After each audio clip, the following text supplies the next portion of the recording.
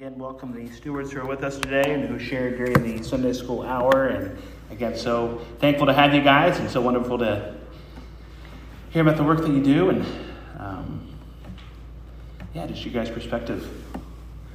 If you would like to turn in your Bibles to John chapter 12, we'll be there today. And talking about the triumphal entry. And speaking of which, we have our own triumphal entry coming in October. Carrie's pregnant. And thank you.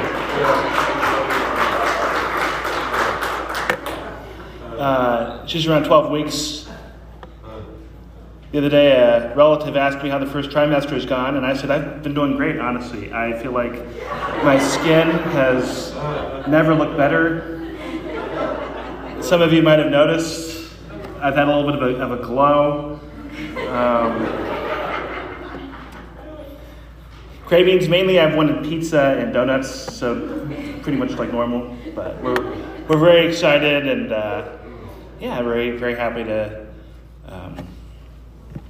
be expecting, and definitely appreciate your prayers just for everything to continue to go well with the pregnancy and for Carrie, and she's been doing great so far, and definitely very, very thankful. So thank you guys so much. But John chapter 12, and that's really why we're here today, and to worship our great Savior. And John chapter 12, verses 9 through 19.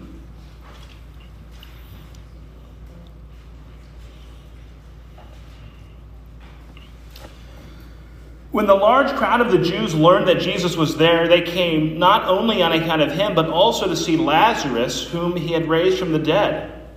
So the chief priests made plans to put Lazarus to death as well, because on account of him, many of the Jews were going away and believing in Jesus.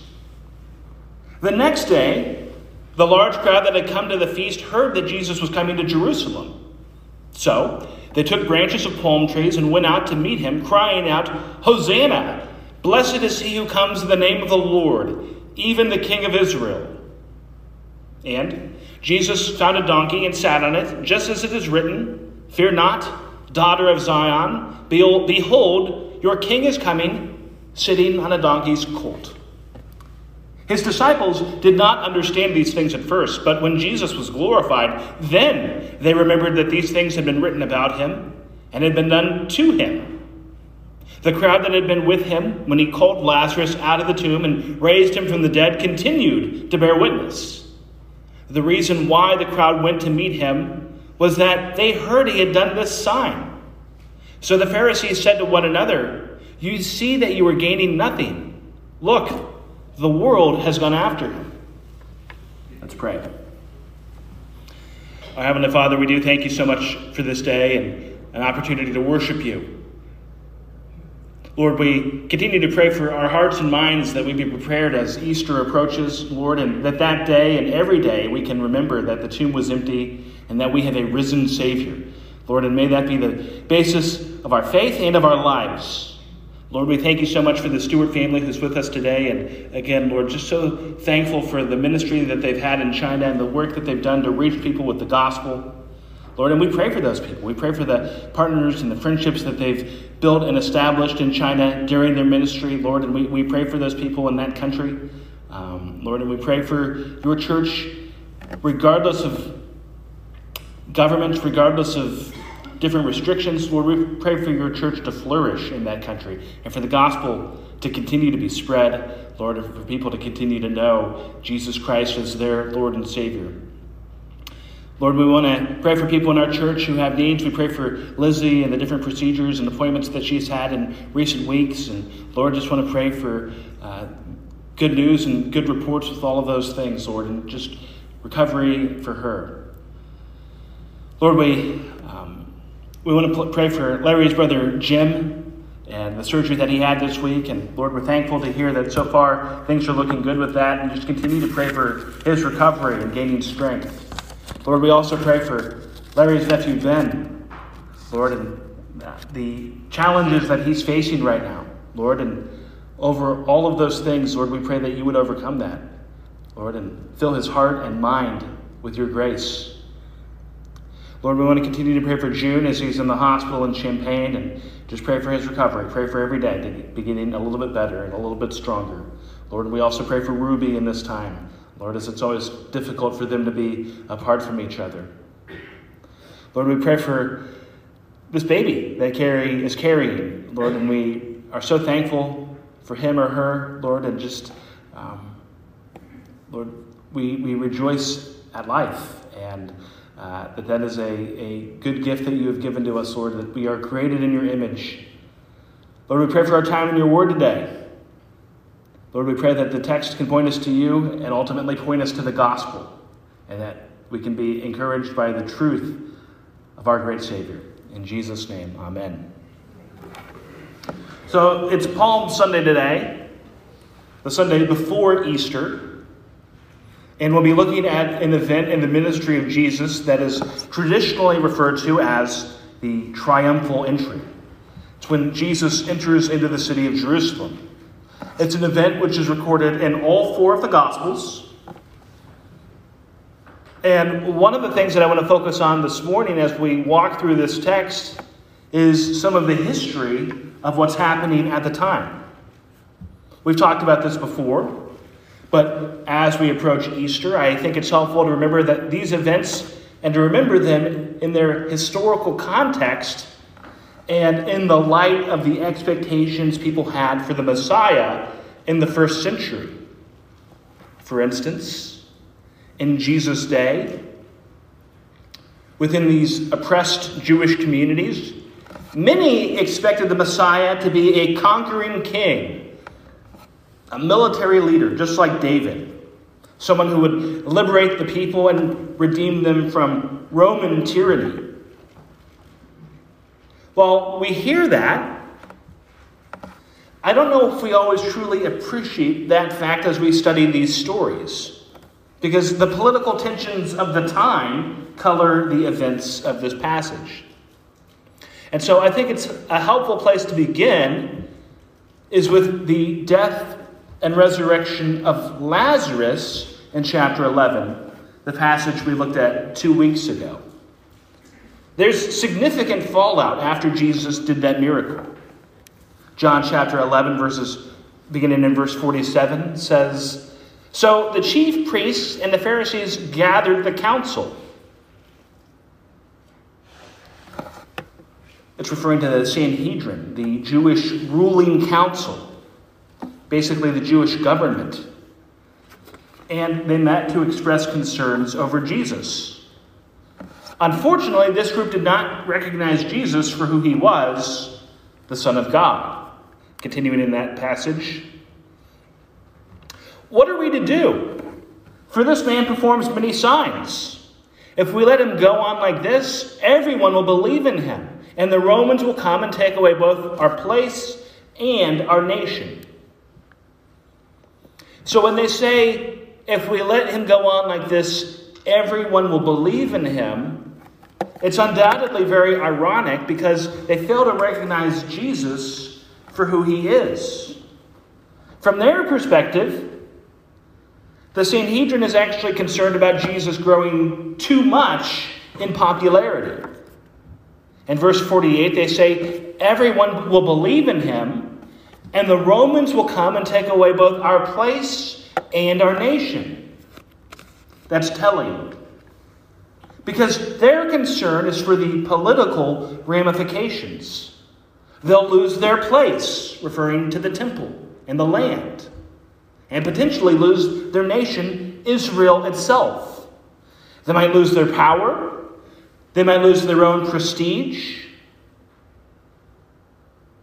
This is at a time in history when the relations between the Jews and the Romans were not particularly good. About 70 years before the events of this passage, the Romans had annexed Jewish territories into the Roman Empire. There were taxes. The Roman government meddled in Jewish politics. There were differences of opinion on faith. The Jewish people were monotheistic. The Romans believed in many gods, different cultures. And so there were little skirmishes and military fighting which had happened in the early years of this Roman occupation. And those tensions were only intensifying. And with what Jesus was doing, he was growing in popularity. And so the Jewish leaders see that as a threat to their own power. And as the passage continues to develop, they see only one option for dealing with this situation. John 11, verse 53. From that day on, they made plans to put him to death. And that's the fallout of Jesus raising Lazarus from the dead. That miracle is the catalyst which sets the wheels in motion from the local authorities to conspire against Jesus for the purpose of putting him to death. And really, that's the gospel. To bring Lazarus to life, that leads to Jesus' death. Jesus gives life ultimately at the expense of his own life. He died so that everyone who believes in him can have life. John 11 says that after that event, Jesus temporarily kept a low profile. Verse 54. Jesus, therefore, no longer walked openly among the Jews, but went from there to the region near the wilderness, to a town called Ephraim, and there he stayed with the disciples. As chapter 11 winds down, that sets the scene for Passover. Now, Passover was one of the most important days in the Jewish calendar. An annual festival to celebrate God's deliverance of the Israelites from slavery in Egypt. It was a holiday where Jewish people from all over the region of Judea would have traveled into Jerusalem. Passover was significant for several reasons. Part of the significance is that it was a remembrance of the time when God redeemed his people from oppression and tyranny. On the first Passover, the Jewish people were enslaved by the Egyptians. Pharaoh would not release them. After a series of plagues that were wreaking havoc on the life of the Egyptians, Pharaoh still would not relent. And so a final plague happened.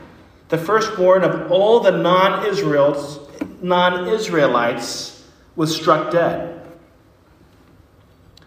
As an act of faith, each of the Israelites was to sacrifice a lamb and to take some of the blood of the lamb and essentially put it on the doorpost of their home. Those who did this were passed over, and their families were spared. Undoubtedly, there were many overtones of the Passover holiday in the crucifixion of Jesus. Many of you, I'm sure, are familiar with these points. But the sacrifice of the lamb points to Jesus, the ultimate Passover lamb. The blood that people put on the doorpost of their homes at the first Passover points to the blood of Christ, which was shed for sin, just to name a couple. And it is certainly significant that Passover was the time of year when Jesus was crucified. A festival celebrating a mighty and miraculous work of God on behalf of his people ultimately points to the true Passover. God with us, rescuing his people, saving us from our sins, so that we could be passed over from condemnation and death. While Passover celebrated the Israelites being redeemed from Egypt, in this section, there's the question of if Jesus is the new Moses, the new leader who's going to redeem Israel from Rome. And so the political scene is at a fever pitch. In the century after Jesus' death, the Jews and Romans actually fought 3 separate civil wars. Thousands died. Huge numbers of casualties for that time period. And in the end, the temple was destroyed and plundered. More taxes were levied on the Jews for practicing Judaism. And groups like the Sadducees, who made up most of the Sanhedrin, their fear came to pass because they did lose their power and influence. And with all of that background, we come to our passage this morning. In Jesus' day, at the time of Passover, as I mentioned a moment ago, you have Jewish people from all over Israel heading into Jerusalem for the observance of that feast. And from there, we'll go into John chapter 12, verse 9. When the large crowd of the Jews learned that Jesus was there, they came, not only on account of him, but also to see Lazarus, whom he had raised from the dead. So the chief priests made plans to put Lazarus to death as well, because on account of him, many of the Jews were going away and believing in Jesus. It's interesting, and we talked about this a little bit last week, but it's interesting that John adds the conspiracy against Lazarus. He was a living, breathing testimony to the work of Christ, and so they needed to stop him too. Verse 11 refers to the event of raising Lazarus, where it says, on account of him, many of the Jews were going away and believing in Jesus.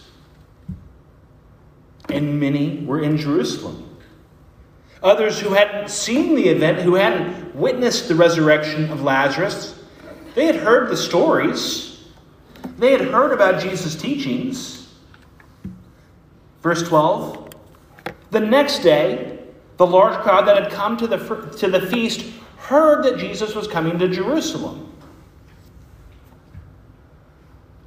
So the crowd has heard that Jesus himself is coming to Jerusalem for the Passover.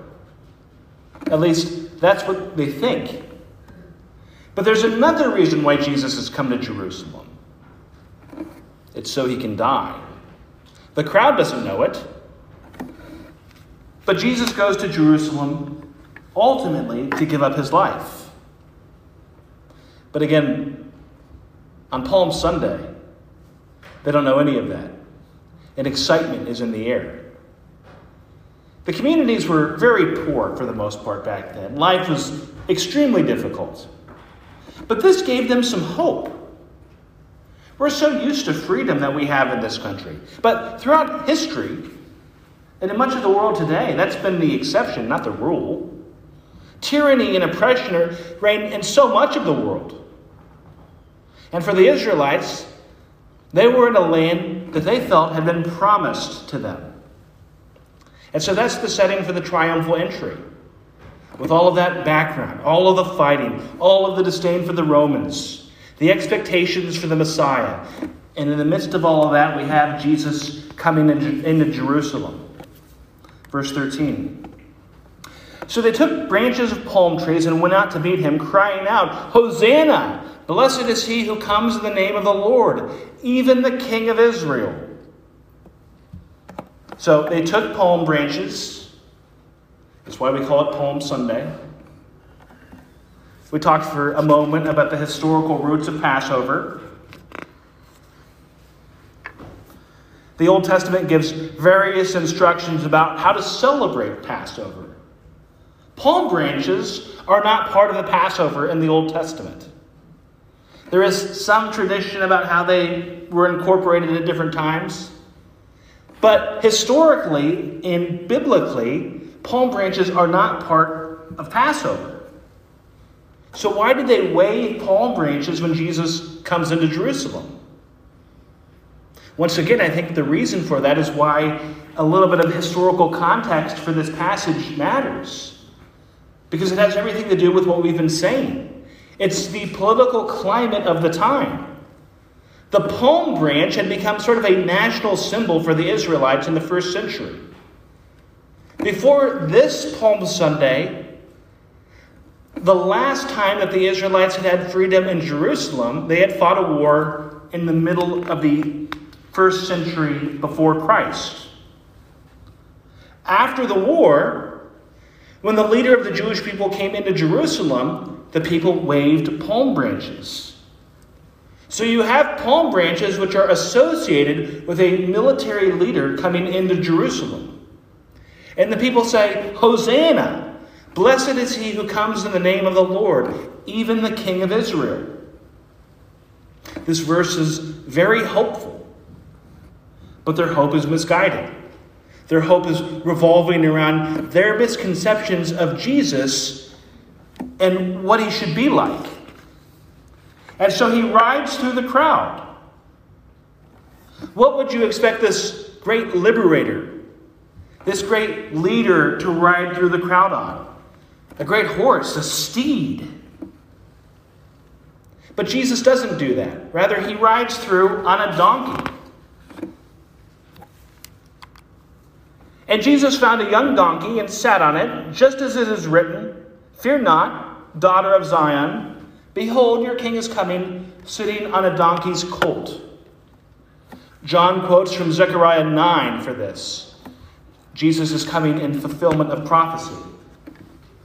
To quote from that passage, Zechariah 9:9, "Rejoice greatly, O daughter of Zion.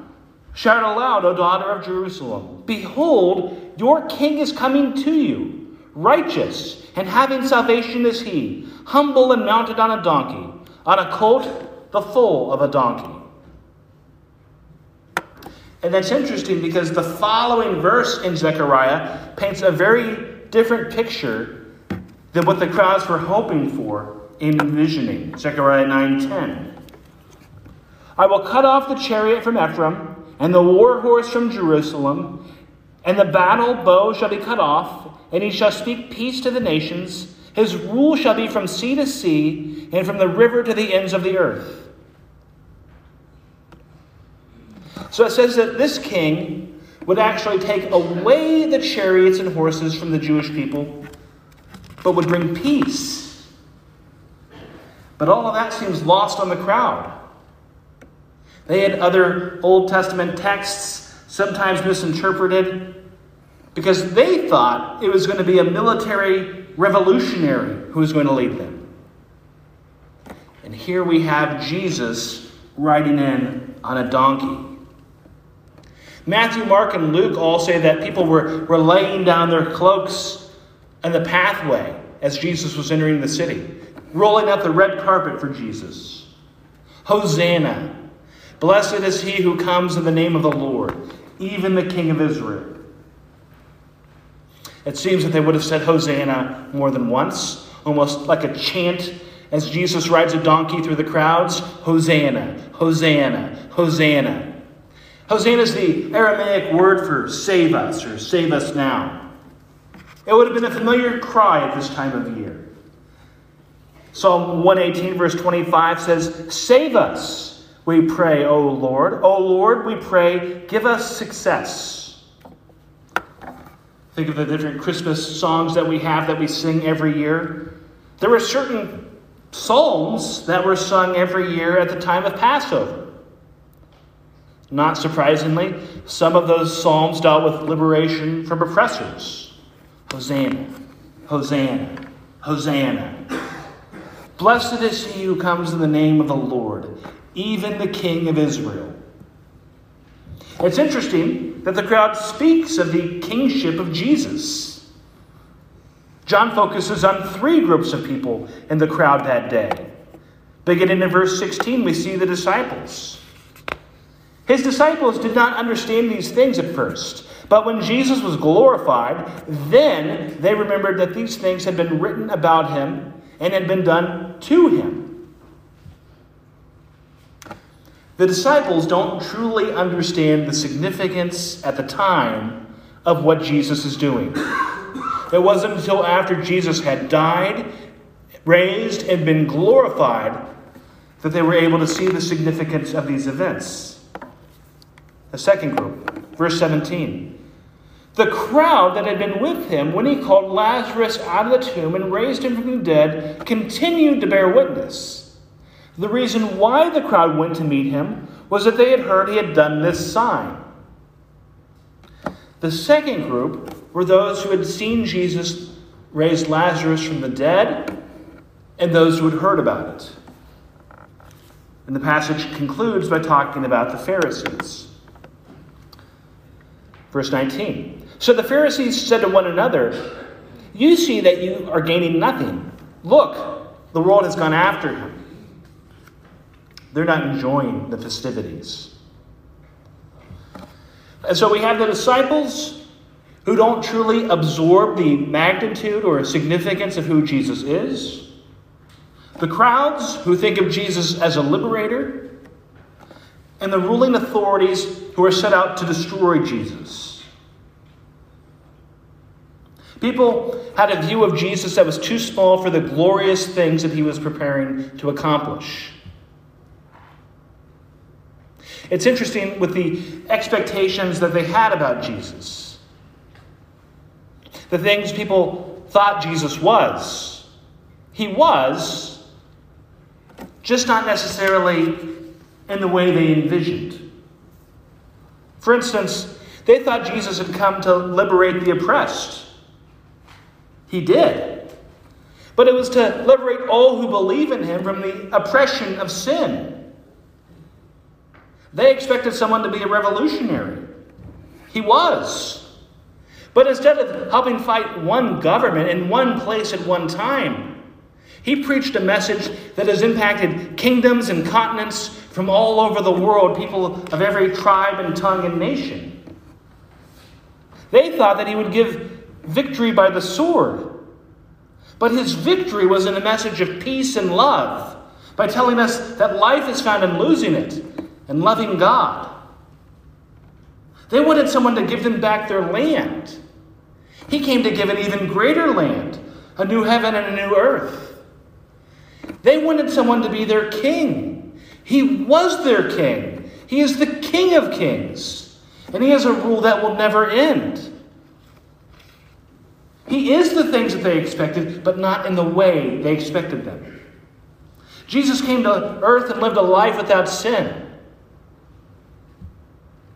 He lived a life that made the unworthy worthy of forgiveness. He made the unjust justified before God. He took those who were stained in sin and washed it away. But it came at the cost of his own life. For the people chanting, Hosanna, Hosanna, Hosanna, on the first Palm Sunday, they didn't understand that that day was something so much bigger than themselves, bigger than their time period, bigger than their land, bigger than what they wanted, bigger than some battle with Rome. But that was the God who had created the world, who had come into the world, who dwelt among his people, and here he is in the flesh, the Lord Jesus riding into Jerusalem. And he's coming for one reason: to die, to give up his life. For the disciples not having it all figured out at the time about who Jesus really was. Really, that's the way it is for everyone who has a relationship with Jesus, isn't it? And we never quite have it all figured out. We continue to learn, and there's much to learn. A child can understand the basics of the message of the gospel, that you're a sinner, but God made a way for you through his Son, Jesus, who came into the world, who paid the price for our sins, and that he died and rose so that you can have life. A young person can understand the basics of that. But in knowing just that, there's so much more that we still don't know. There's so much more that we still can learn about this man. And the longer you're a Christian, the more blessed you are in this world to have the opportunity to learn about Jesus and to grow with Jesus. We never graduate from that. Even though we are justified, made right with God, we continue to grow. Sometimes, things we used to think about Jesus, we look back at. Sometimes we realize that we were once wrong about something. And it's important to remember those times. So that when younger Christians get it a little bit wrong, to have a little bit of grace and humility. Yes, to point people to truth, but to know that we're also still learning. Truth should never be about pridefulness or arrogance. And there are still aspects of knowing the Lord where all of us are continuing to grow and to learn. And it can be increasingly difficult to figure out what's true with all that our culture and society says about Jesus, all the things that scholars say about Jesus. Undoubtedly, this week on TV, networks will be running specials about Jesus. Historians will be talking about Jesus, talking about the evidence and what it tells us about Jesus. Different theological traditions, what they believe about Jesus. And then on top of all of that, we have the arbitrary assumptions that people make on their own about Jesus. Just kind of decide what they believe. Not always even with biblical support or evidence.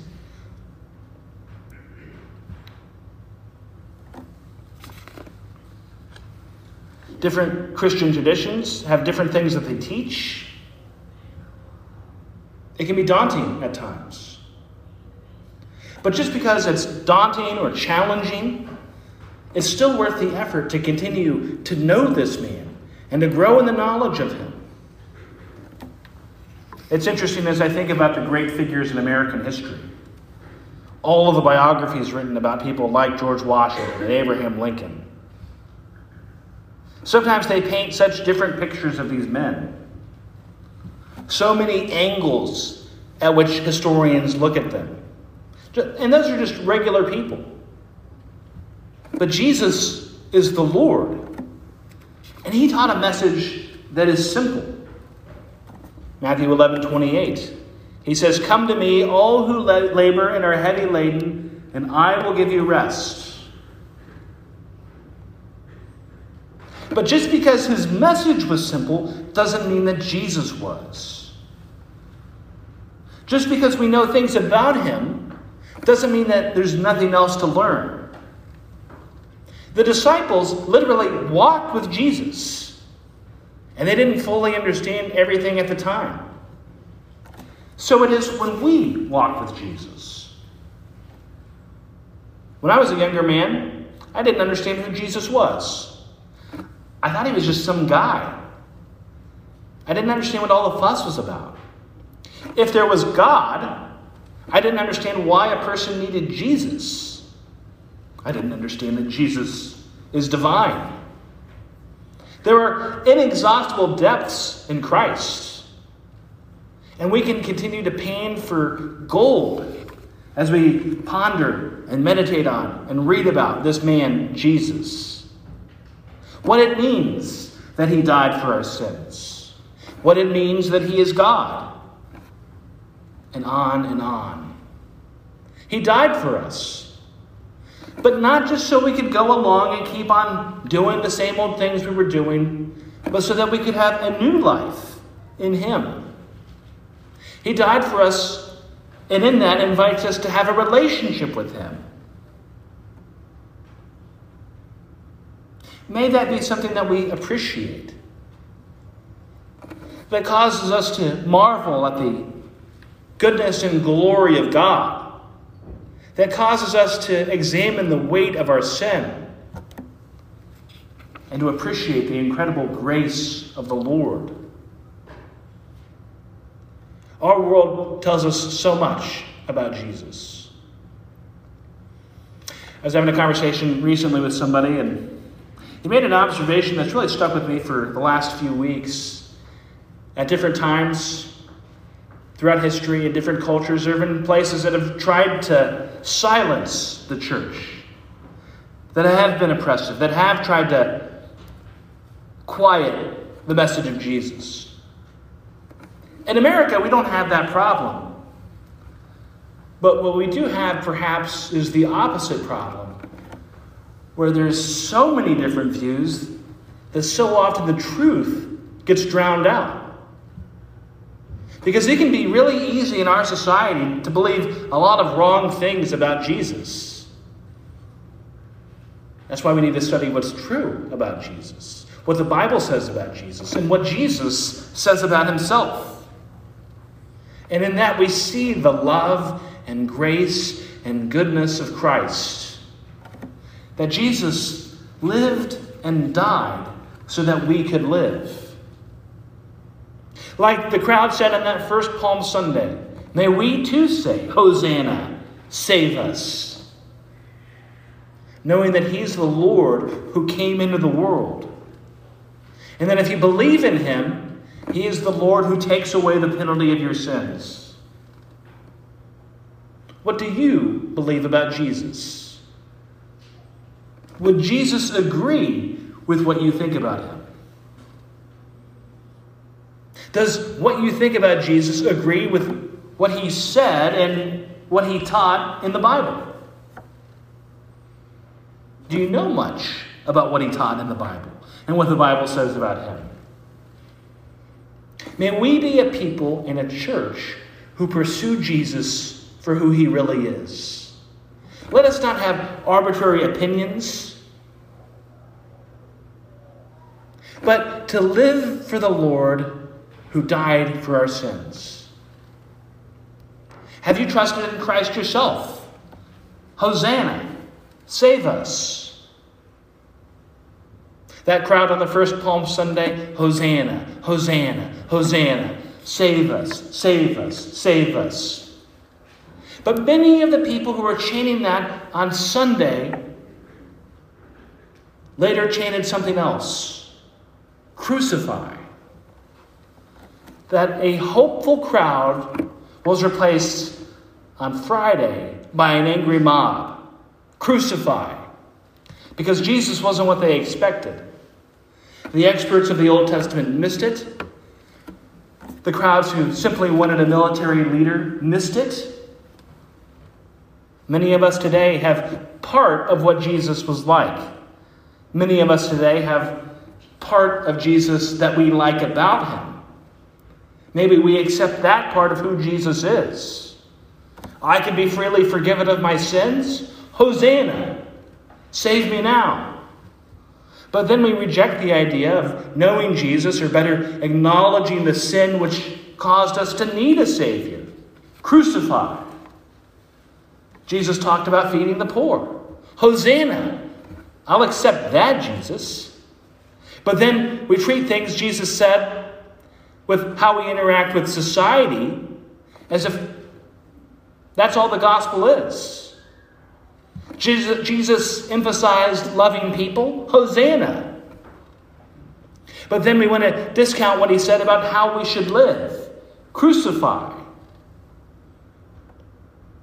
Jesus talks about loving people and accepting them regardless of their sins. Hosanna.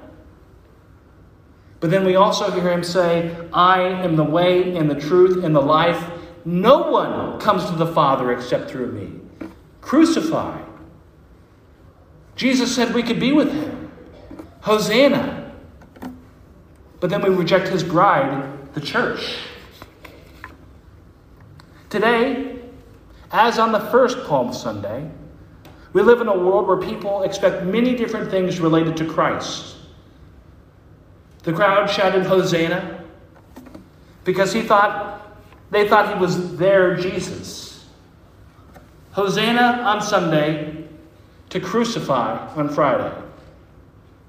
Jesus came in perfect fulfillment of the Old Testament. He came in perfect righteousness and holiness. God on earth. But God on earth didn't bend to the whim of what every person thought he should be. It is not the people who judge Jesus. We don't pick and choose what to accept about Jesus. We don't just hear that he forgives and ignore everything else. We don't like a loving Jesus, but discount a moral Jesus. Jesus takes us as we are in our sin. And we must believe in him for who he is. Would you pray with me?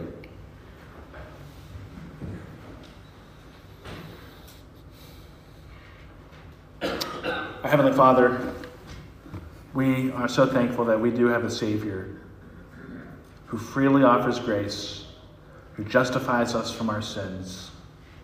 Lord, let us be people who come to Jesus and worship him in truth. Lord, let us not make our own assumptions and expectations and decide that Jesus has to conform to that. But let us go to him as who he is. Lord, I pray for this week for all of us, again, as we remember that Jesus died for our sins. Lord, and I pray for us for Easter as well. Both here at this church and in the community, Lord, I pray for people on Sunday to be joining together and to remember that the tomb was empty. In Jesus' name, amen.